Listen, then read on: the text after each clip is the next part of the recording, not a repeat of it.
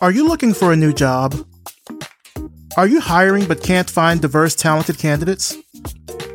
Then we have something that can help, our job board. Head on over to revisionpath.com/jobs to browse listings or to place your own.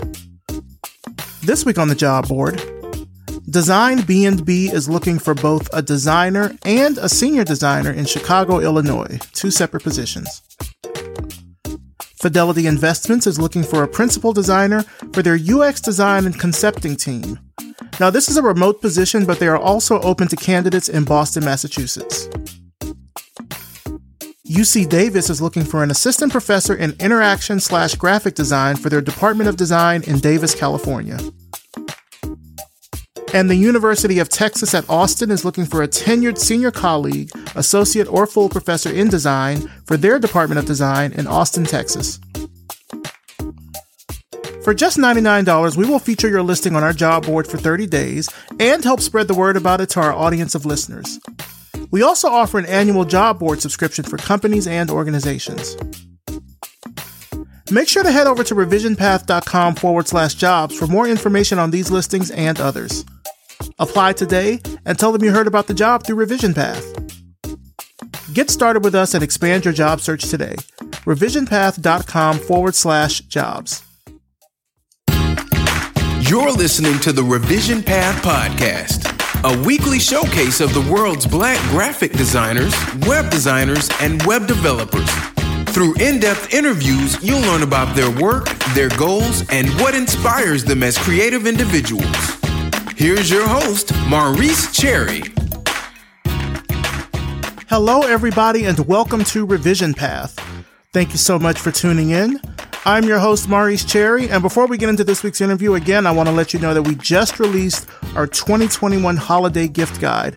Now, we usually release it in December, like right around December 1st.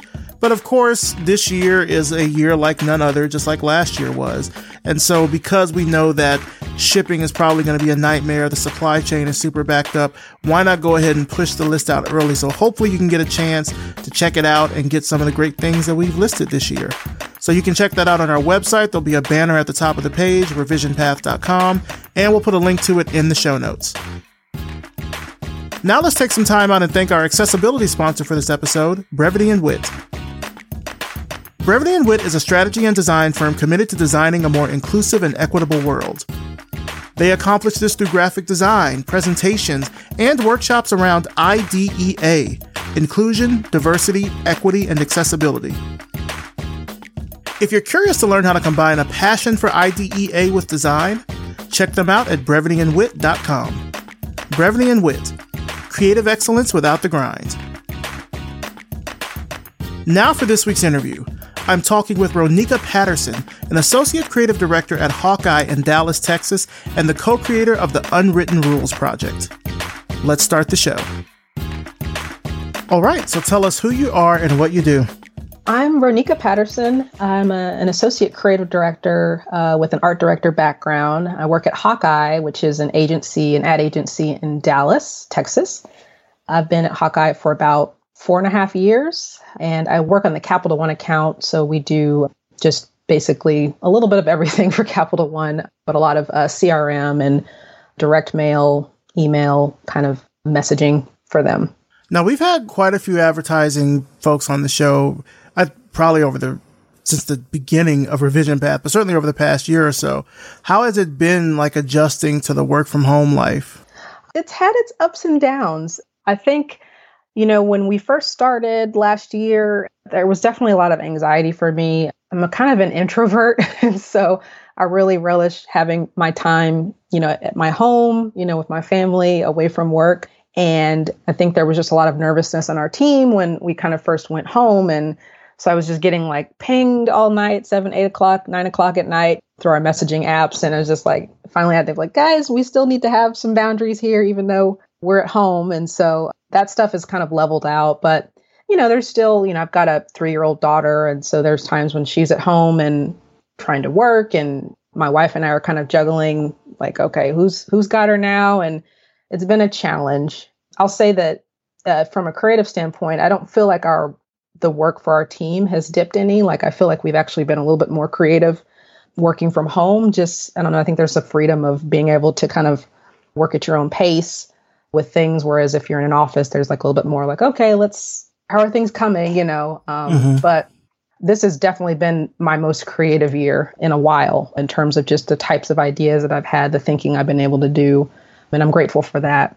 Oh, yeah, nice. It's been ups and downs, definitely. How long did it sort of take for you to sort of get into a groove where you're like, okay, I can do this day to day? Oh, man. I think maybe like over the summer thing, like maybe the fall of last year of 2020, I think that's when things kind of started to level out. So it was like a good 6 months of it just being very chaotic.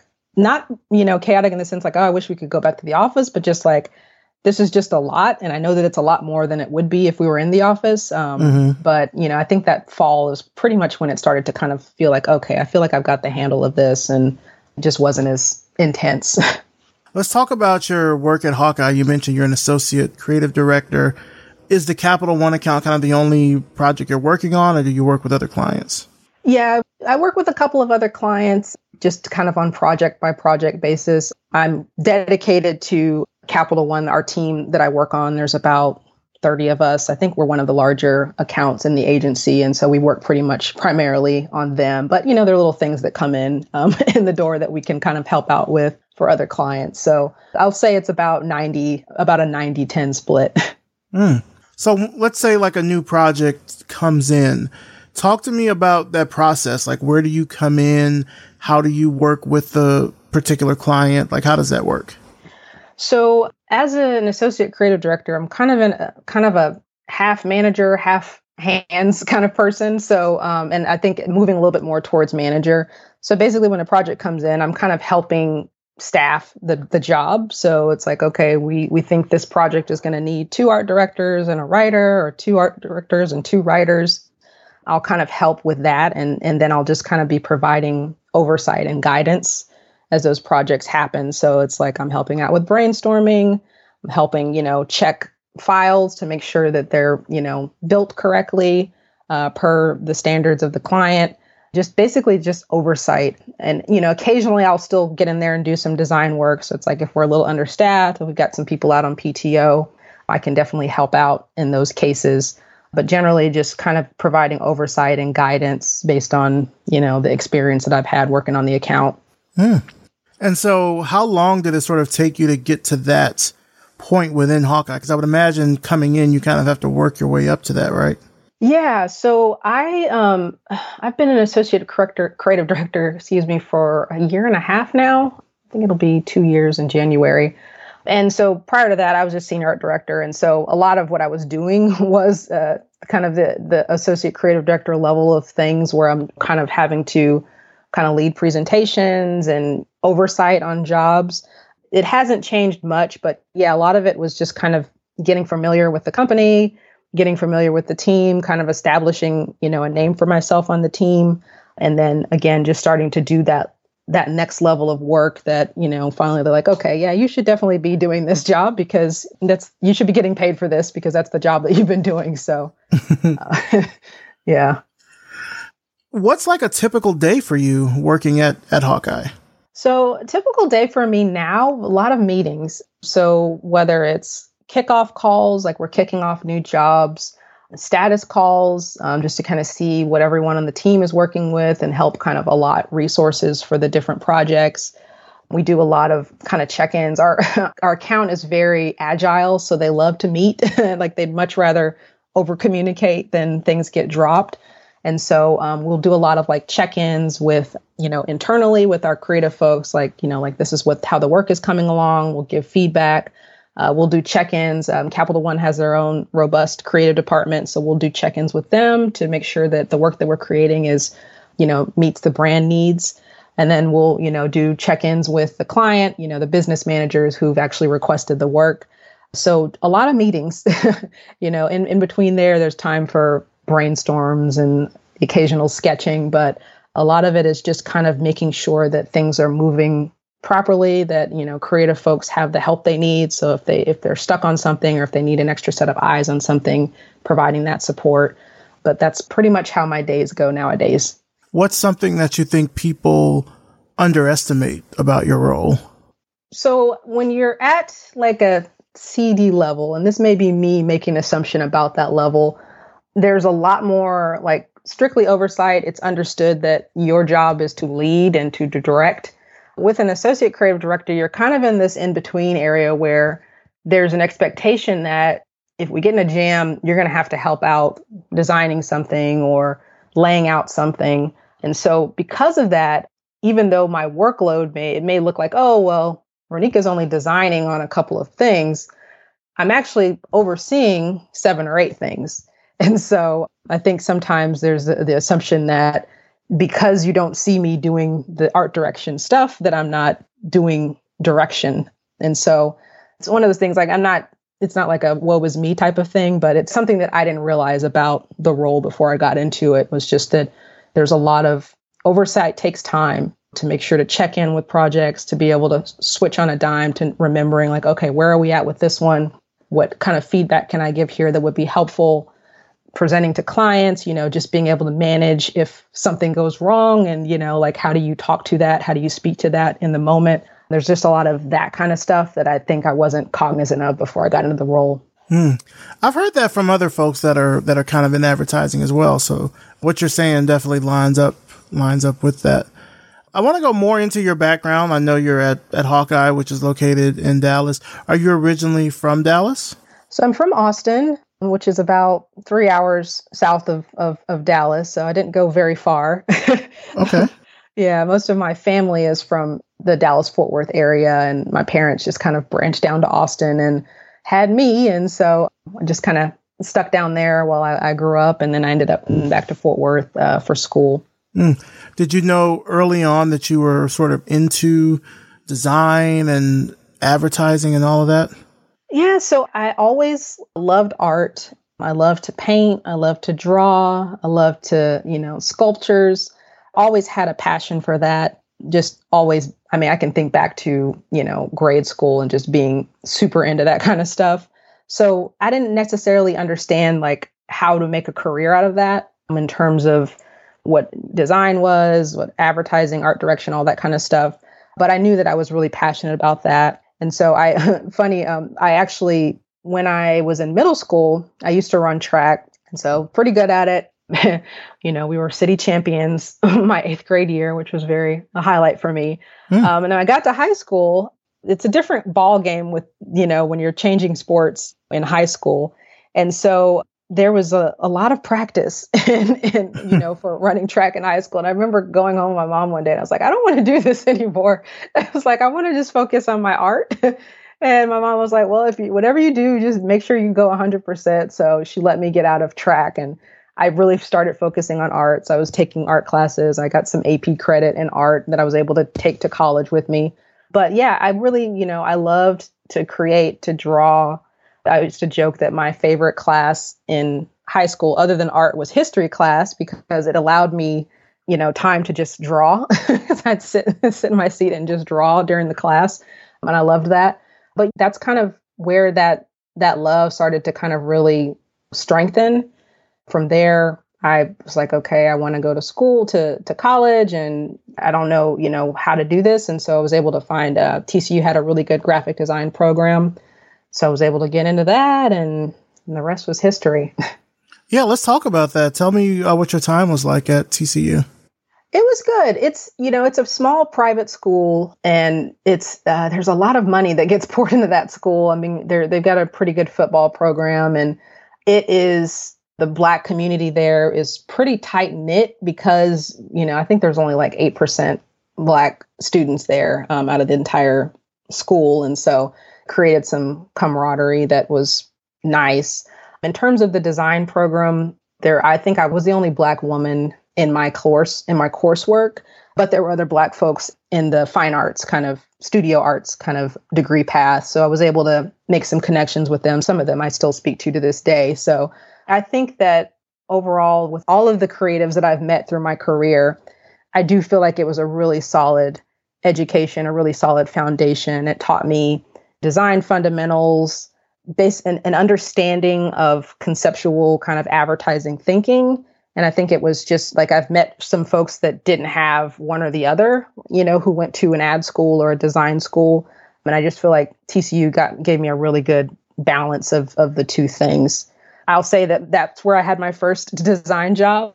I had a professor who kind of pulled me to the side one day and he was like, Roneka, the dining hall is hiring. And I'm like, excuse me? Like, what does that have to do with me? And he was like, no. He was like, they have a marketing department and they're hiring.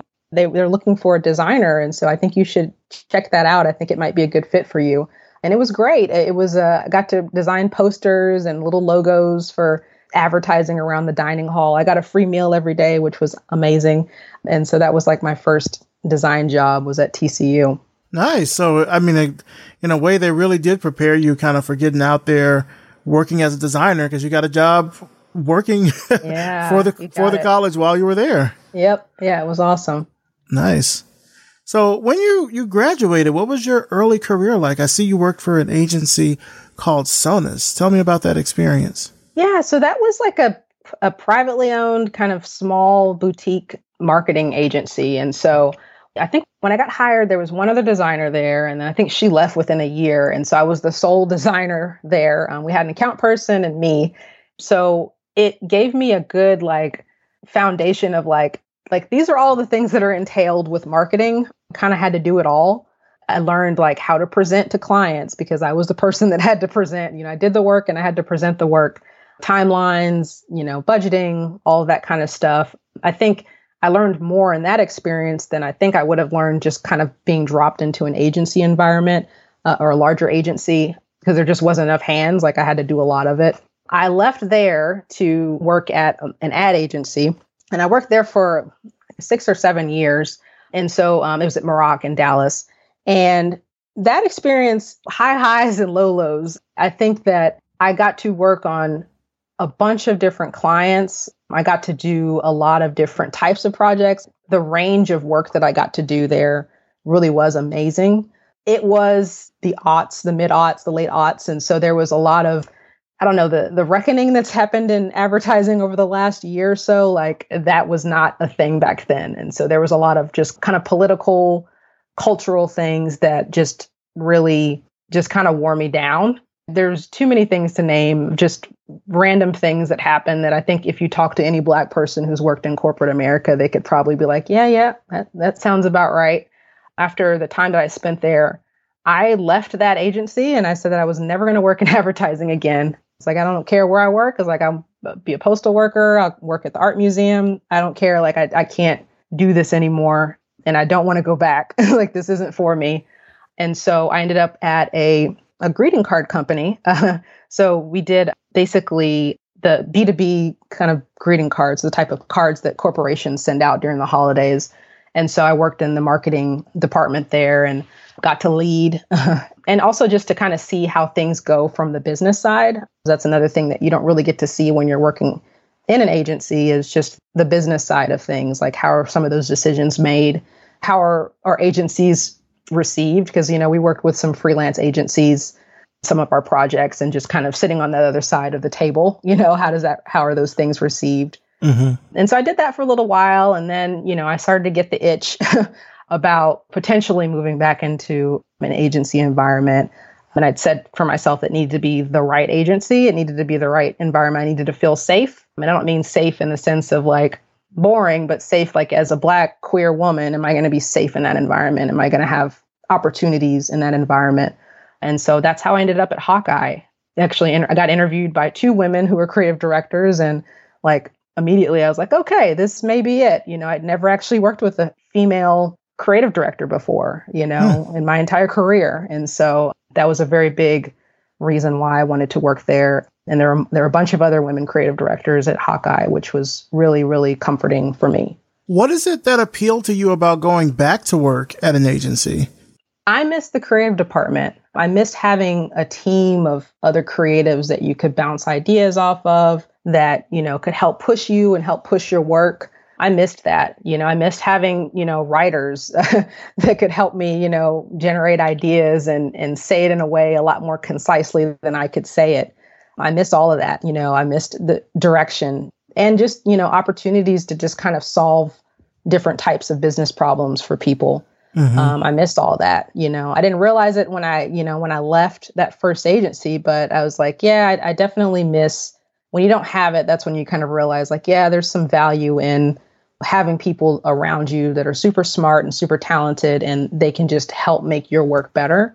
And they get it. It's like you're not having to kind of explain and re-explain why creative is valuable and why it's important. And it's good that you sort of had that break after working for 2 agencies for a long time. You can kind of sort of separate yourself a bit from it. There's that saying that hindsight is 20/20.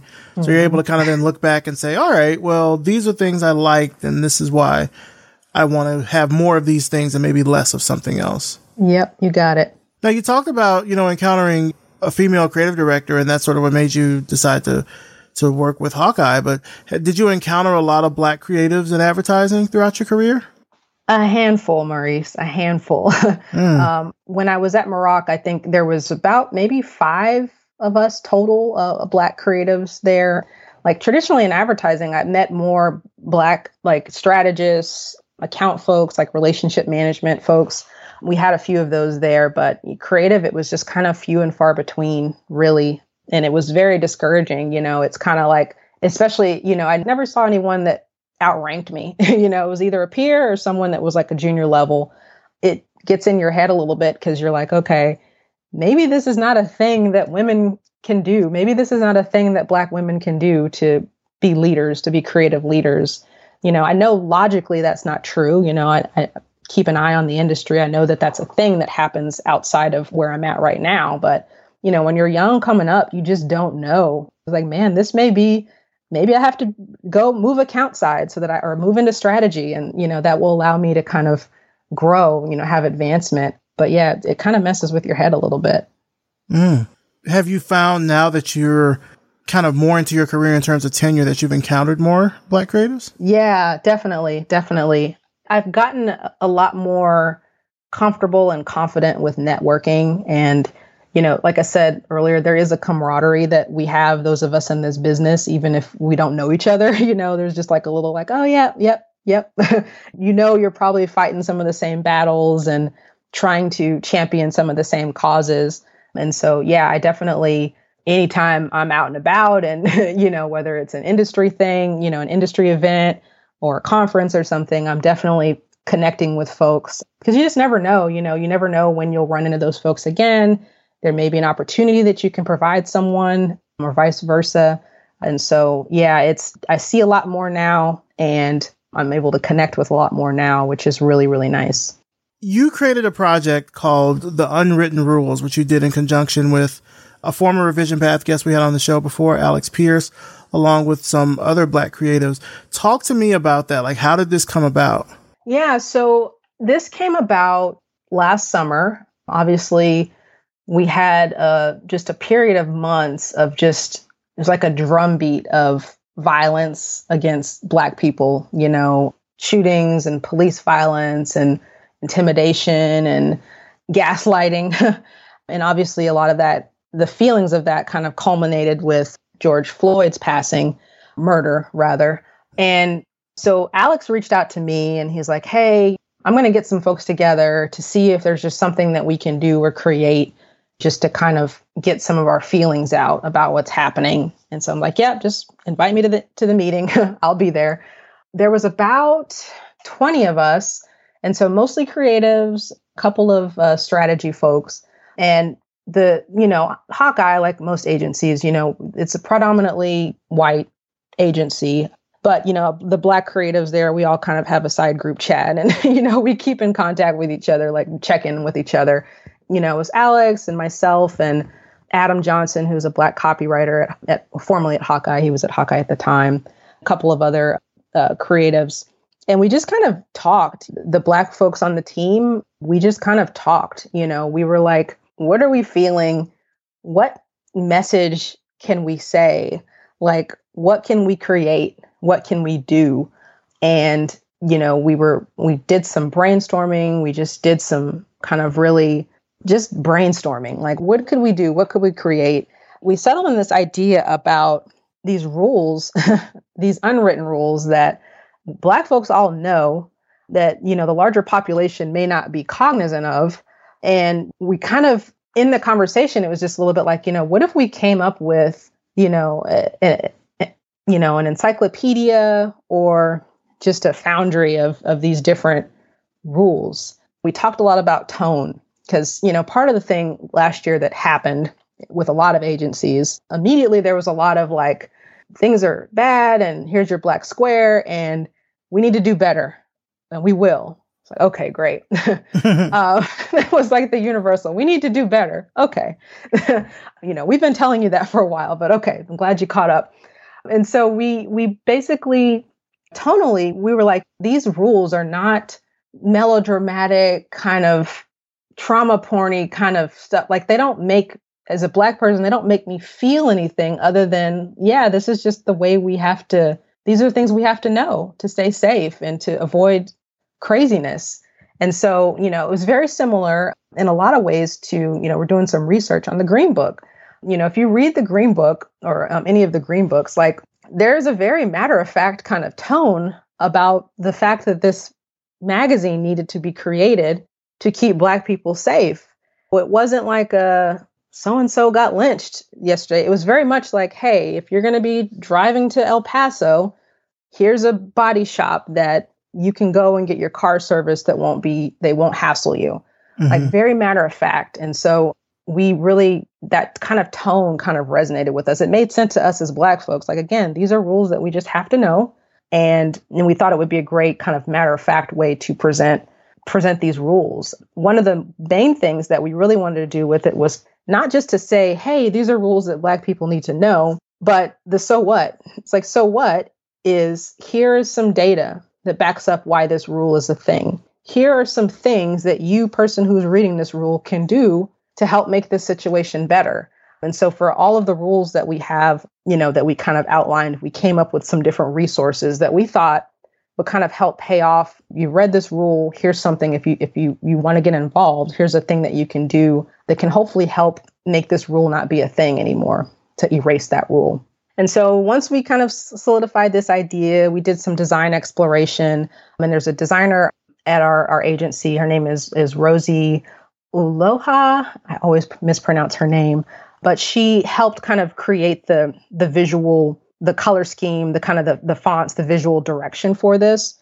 And from there, we're like, okay, we're going to build a website. We're going to do a social media campaign. We're going to start creating some things with this. And so from there, we started developing the website, and we had an interactive designer, a web developer rather, from the company who was able to donate his time to help us build this thing. And from there, it was like, once we had the look established, we started working on our social calendar, because we did want to do like an entire social media campaign that's kind of tied to this website to kind of help promote the website. And we wanted to do some user generated content. Like, we want people to write in about rules that they've experienced that we may not have covered. And, the website ended up being pretty robust, just from a researching standpoint. We did audio narrations of all the rules. So you'll hear my voice on the website in some spots. We really wanted to do like a full audio visual kind of multidimensional thing. And so, that's kind of the origin of it. We did this on our own time. I do think the pandemic helped make this a thing. I think had we been in the office, it would have been a little bit more challenging to kind of, hey, we're meeting on the 4th floor at 4 kind of thing. It's a lot easier to just, here's a Zoom link, let's link up. Just a lot of nights and weekends and some holidays, just kind of churning on it and refining it and getting the content, the writing. We had some great writers that have kind of helped flesh things out. Oversight is what I was talking about earlier, making sure that the tone is right and making sure that we're not saying things that are improper. And so, it was it was a big thing. And, at a certain point, we had to tell our agency, like, hey, this is the thing that we built. And they were super supportive. It was really just a passion project that still going, still reviewing social posts once a week. But it was a side of desk thing that took a lot of love and heart. And we wanted to do it for Black people so that when Black folks see it, they'll know, oh, we got you, like, you're being heard. You're not alone in that experience. And then we wanted to do it for the broader population so that they know, they see in writing that these are things that Black folks have to be aware of and why. You said something interesting in there I want to kind of, I guess, learn more about. You said at some point you had to kind of let Hawkeye know that this was something that you were doing. Why is that? Well, we needed some support, we needed some, I think part of it, we needed some legal counsel with some of the user-generated content stuff, ideas that we were thinking about. And we wanted to be clear with Hawkeye that while we are all representatives of Hawkeye in our day-to-day, this was a separate thing. We don't want this to be the unwritten rules courtesy of Hawkeye. And our CEO, Joe DeMiro, he's a great guy. He was very much from the get-go, like, whatever you guys need, let me know. I will help provide it. We are here to support. So whatever you guys want to do. And so they've been very, very just the right kind of support. We did want to do some promoting, like Publicis has 70,000 employees globally. It's like, hey, can we get this on some of our interagency communications? And they were more than willing to do that. So we got some articles in our kind of our interagency ecosystem. They promoted it on our, Hawkeye Social promoted it. And they basically were providing some promotional support, which was really, really, really appreciated on our part. But yeah, that was kind of the extent. One other thing that we definitely said we wanted to do from the get-go is like, we don't want to really submit this for awards. Like, this is not just how to fix racism from an ad agency. It was like, we just so happen to work at an ad agency. And, we're going to use the talents that we have just because we work in advertising to do this.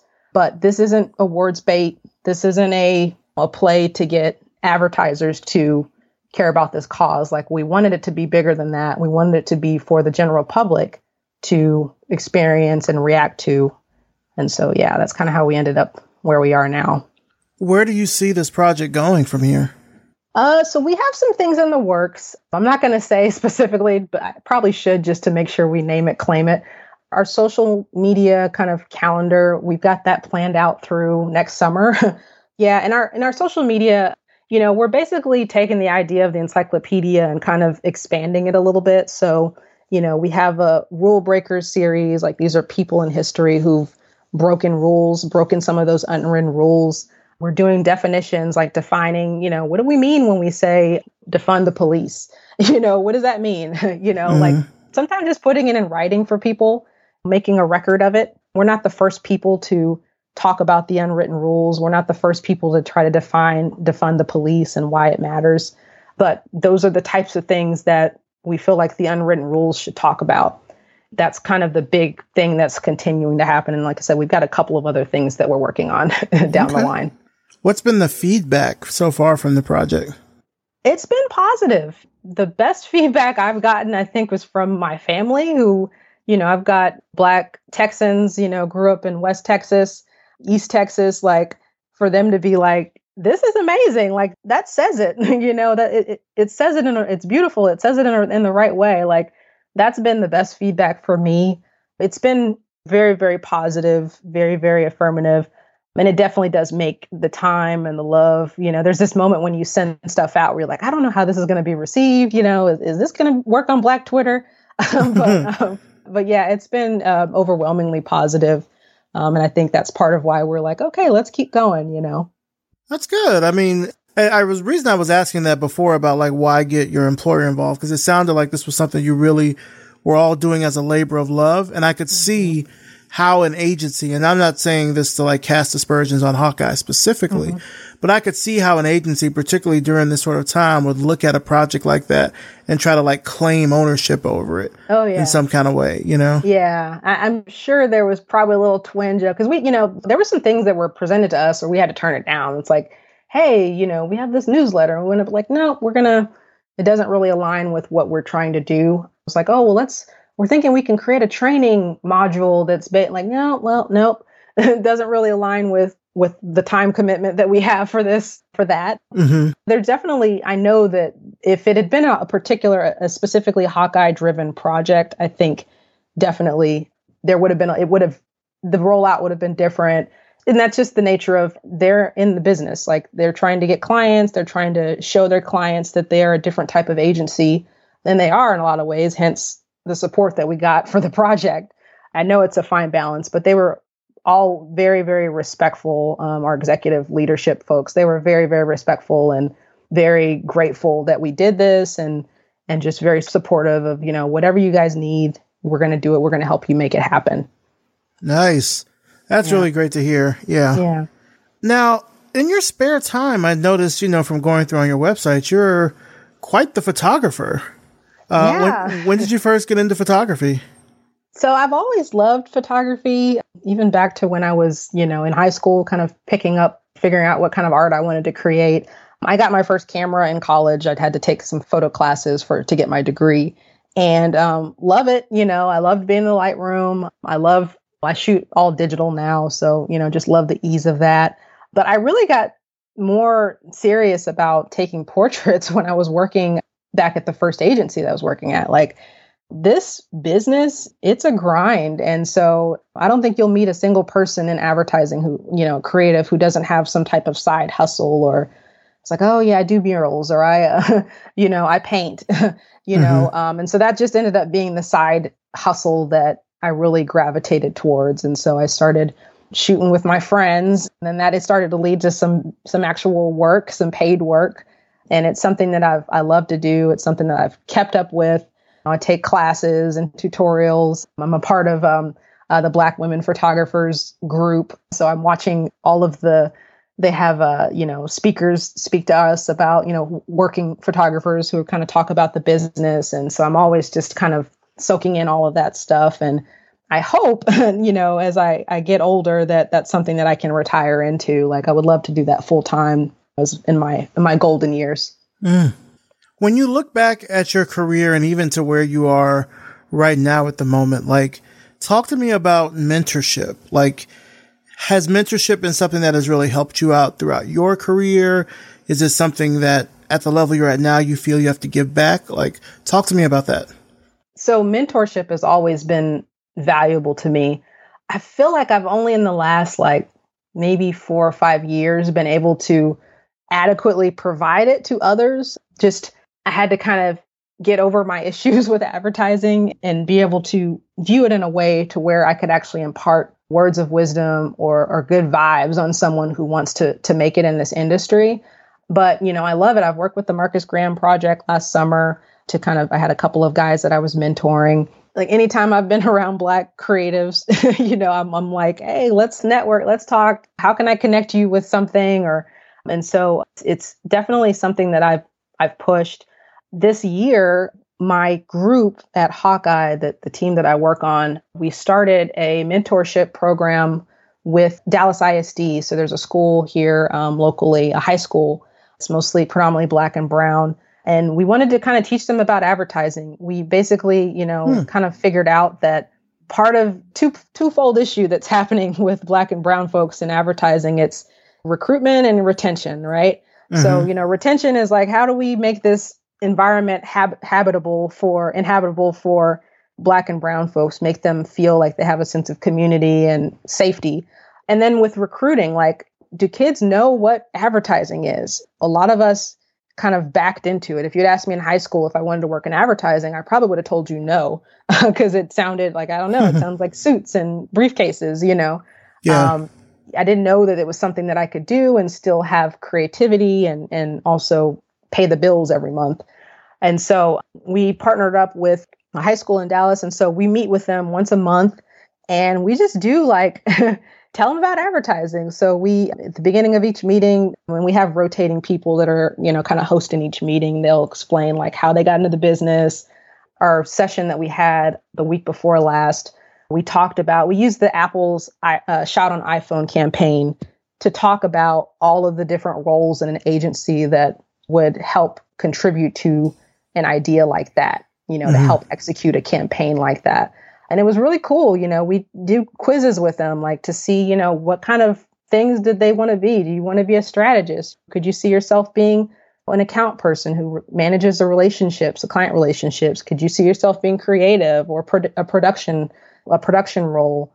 And so it's just an opportunity for us to kind of impart some knowledge and hopefully, make some connections so that in a couple of years, when those kids are in college, they've got a connection with us and we can help link them up with someone. Hey, we do internships at Hawkeye, provide some opportunities for them.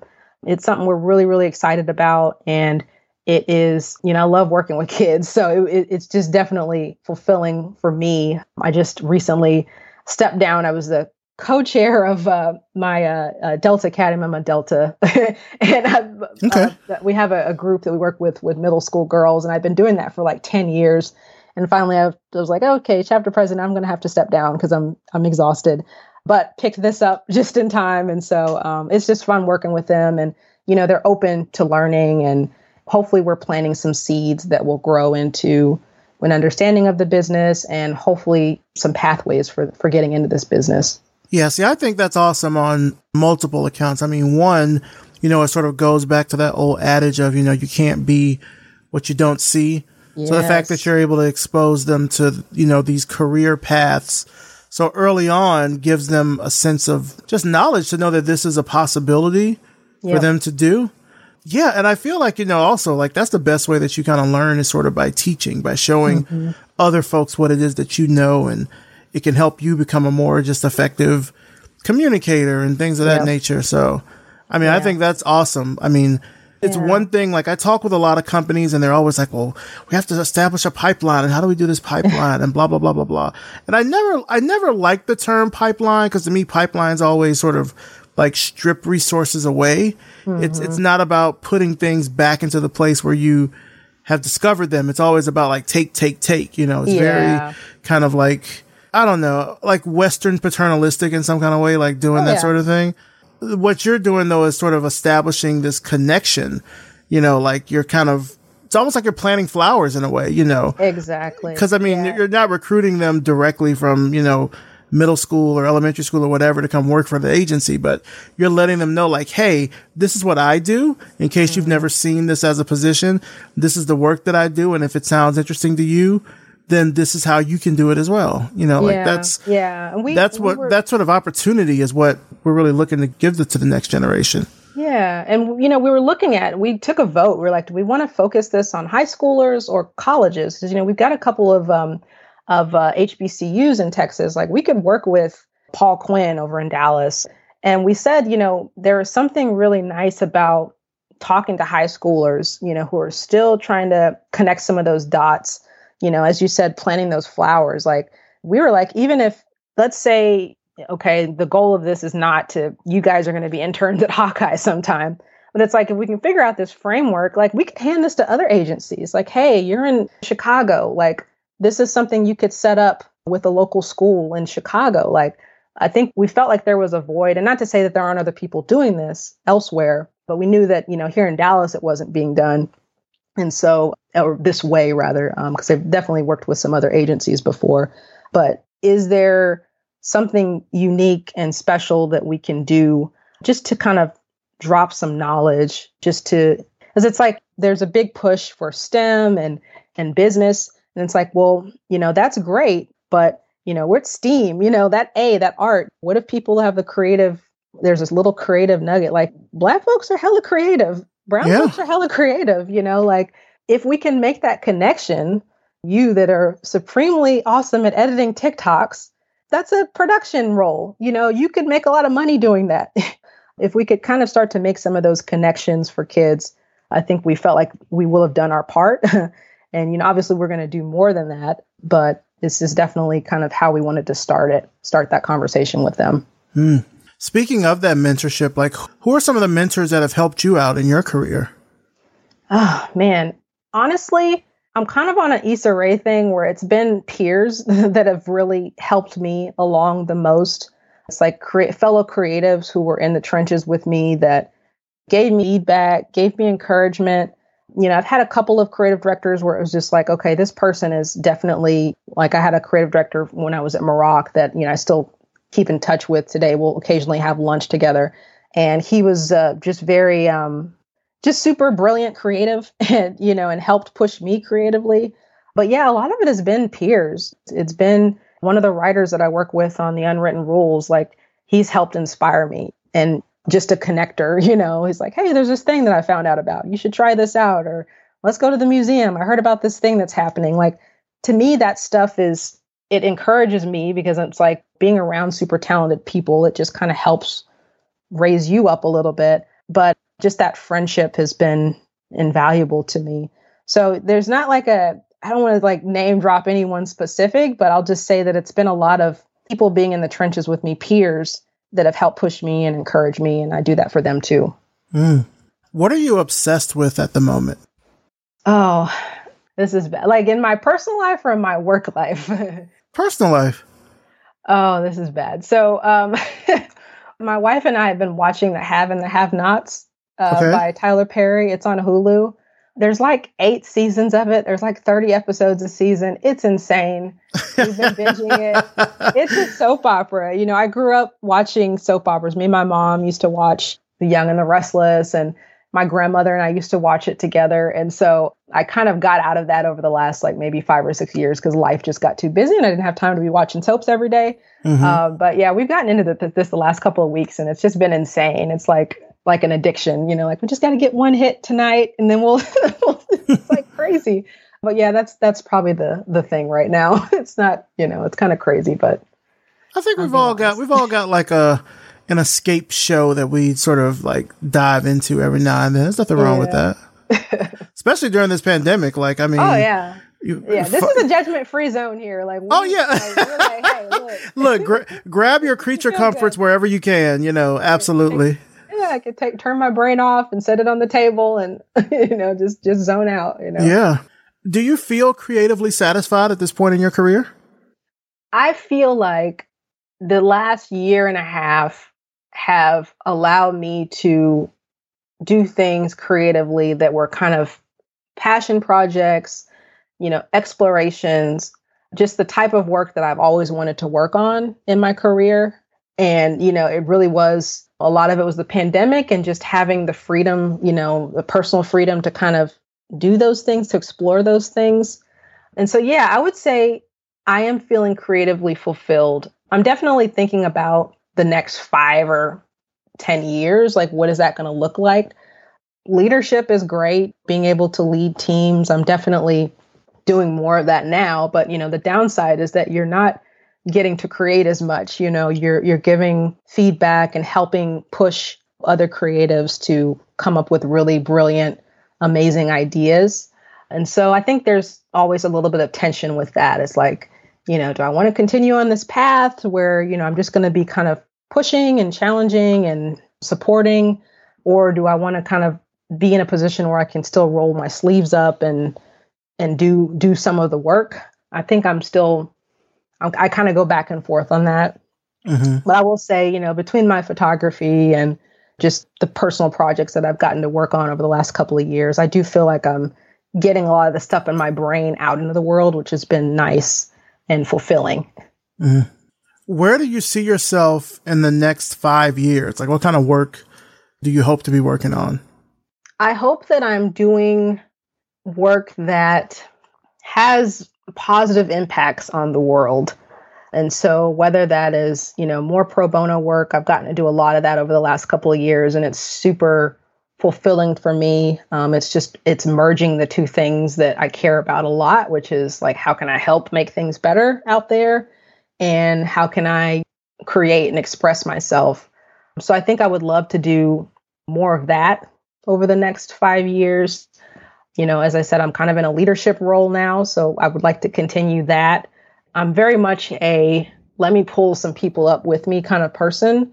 And so that's a natural fit for a leadership. Like, I'm trying to find opportunities for people. Like, I'm trying to connect people. I'm trying to make sure that especially younger creatives don't feel grinded up in this business the way I did. I don't want anyone to feel like I got to quit because I got to quit this stuff because it's not for me. I want to definitely encourage folks and get them to find that right balance to where they are getting their fulfillment, they're safe, and they're allowed to grow. I think that's any ways that I can help do that. That's what I want to be doing over the next 5 years. Well, just to, kind of wrap things up here, where can our audience find out more about you and about your work and your projects and everything online? Yeah. So you can visit RonekaPatterson.com. So it's RONEKA Patterson with 2 T's.com. I've got design work and photo work there. You can find me on the gram at Roneka P. And you can find me on LinkedIn too. I think you just search Roneka Patterson, I'll probably pop up. And we'll also make sure to put a link to the unwritten rules in the show notes as well, so people can check that out. Yeah, that'd be awesome. I'd love that. Awesome. Roneka Patterson, I want to thank you so much for coming on the show. One, of course, for telling us more about this project that I've heard about now probably for the better part of a year in terms of it getting around in the world and getting around amongst other Black creatives, but also about, just kind of giving your own story and testimony about being a Black creative in this industry, and that even if, there are setbacks, you can still kind of find your way towards something that's fulfilling, which I think, we all need to hear that from time to time. So thank you so much for coming on the show. I appreciate it. Thank you so much, Maurice. This has been great. I'm so glad to get to talk to you finally, and just happy to be here. Thank you so much for having me.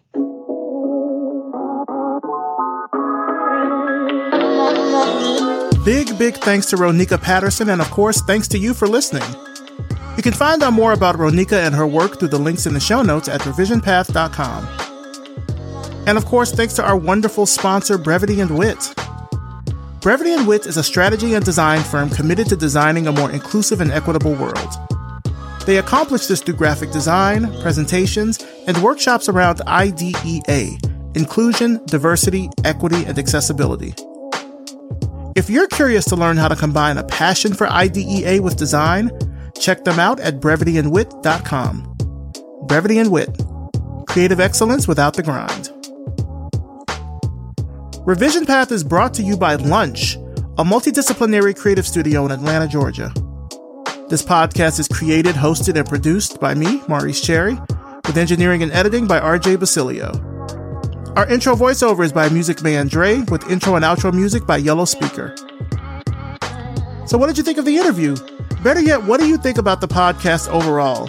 Please don't be a stranger. We'd love to hear from you. So hit us up on Twitter, hit us up on Instagram, just search for Revision Path, or leave us a rating and a review on Apple Podcasts. Let everyone you know about the show, because it really helps us grow and reach more people all around the world. As always, thank you so much for listening, and we'll see you next time.